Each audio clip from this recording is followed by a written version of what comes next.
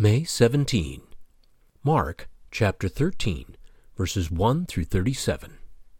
As Jesus was leaving the temple, one of his disciples said to him, "Look, teacher, what massive stones, what magnificent buildings! Do you see all these great buildings?" Jesus replied, "Not one stone here will be left on another. Every one will be thrown down." As Jesus was sitting on the Mount of Olives opposite the temple, Peter, James, John, and Andrew asked him privately, "Tell us, when will these things happen, and what will be the sign that they are all about to be fulfilled?" Jesus said to them, "Watch out that no one deceives you. Many will come in my name, claiming, 'I am he,' and will deceive many.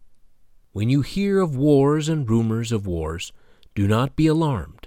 Such things must happen, but the end is still to come. Nation will rise against nation, and kingdom against kingdom. There will be earthquakes in various places, and famines. These are the beginning of birth pains. You must be on your guard. You will be handed over to the local councils and flogged in the synagogues. On account of me, you will stand before governors and kings as witnesses to them. And the gospel must first be preached to all nations. Whenever you are arrested and brought to trial, do not worry beforehand about what to say. Just say whatever is given you at the time, for it is not you speaking, but the Holy Spirit. Brother will betray brother to death, and a father his child. Children will rebel against their parents, and have them put to death. Everyone will hate you because of me, but the one who stands firm to the end will be saved. When you see the abomination that causes desolation standing where it does not belong, let the reader understand. Then let those who are in Judea flee to the mountains. Let no one on the housetop go down or enter the house to take anything out. Let no one in the field go back to get their cloak. How dreadful it will be in those days for pregnant women and nursing mothers.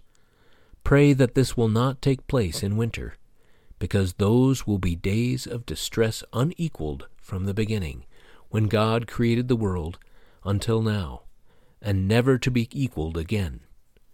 If the Lord had not cut short those days, no one would survive.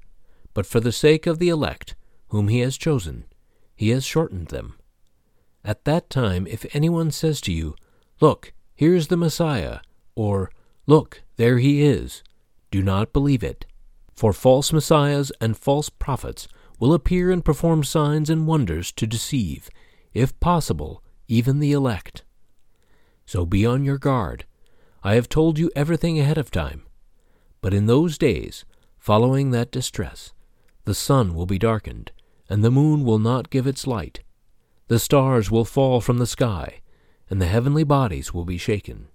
At that time, people will see the Son of Man coming in clouds with great power and glory, and he will send his angels and gather his elect from the four winds, from the ends of the earth to the ends of the heavens. Now learn this lesson from the fig tree. As soon as its twigs get tender and its leaves come out, you know that summer is near. Even so, when you see these things happening, you know that it is near, right at the door. Truly I tell you, this generation will certainly not pass away until all these things have happened. Heaven and earth will pass away, but my words will never pass away.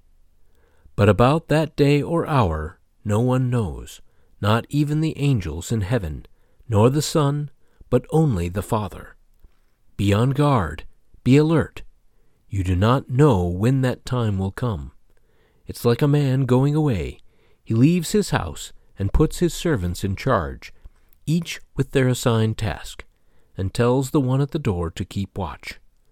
Therefore, keep watch, because you do not know when the owner of the house will come back, whether in the evening, or at midnight, or when the rooster crows, or at dawn.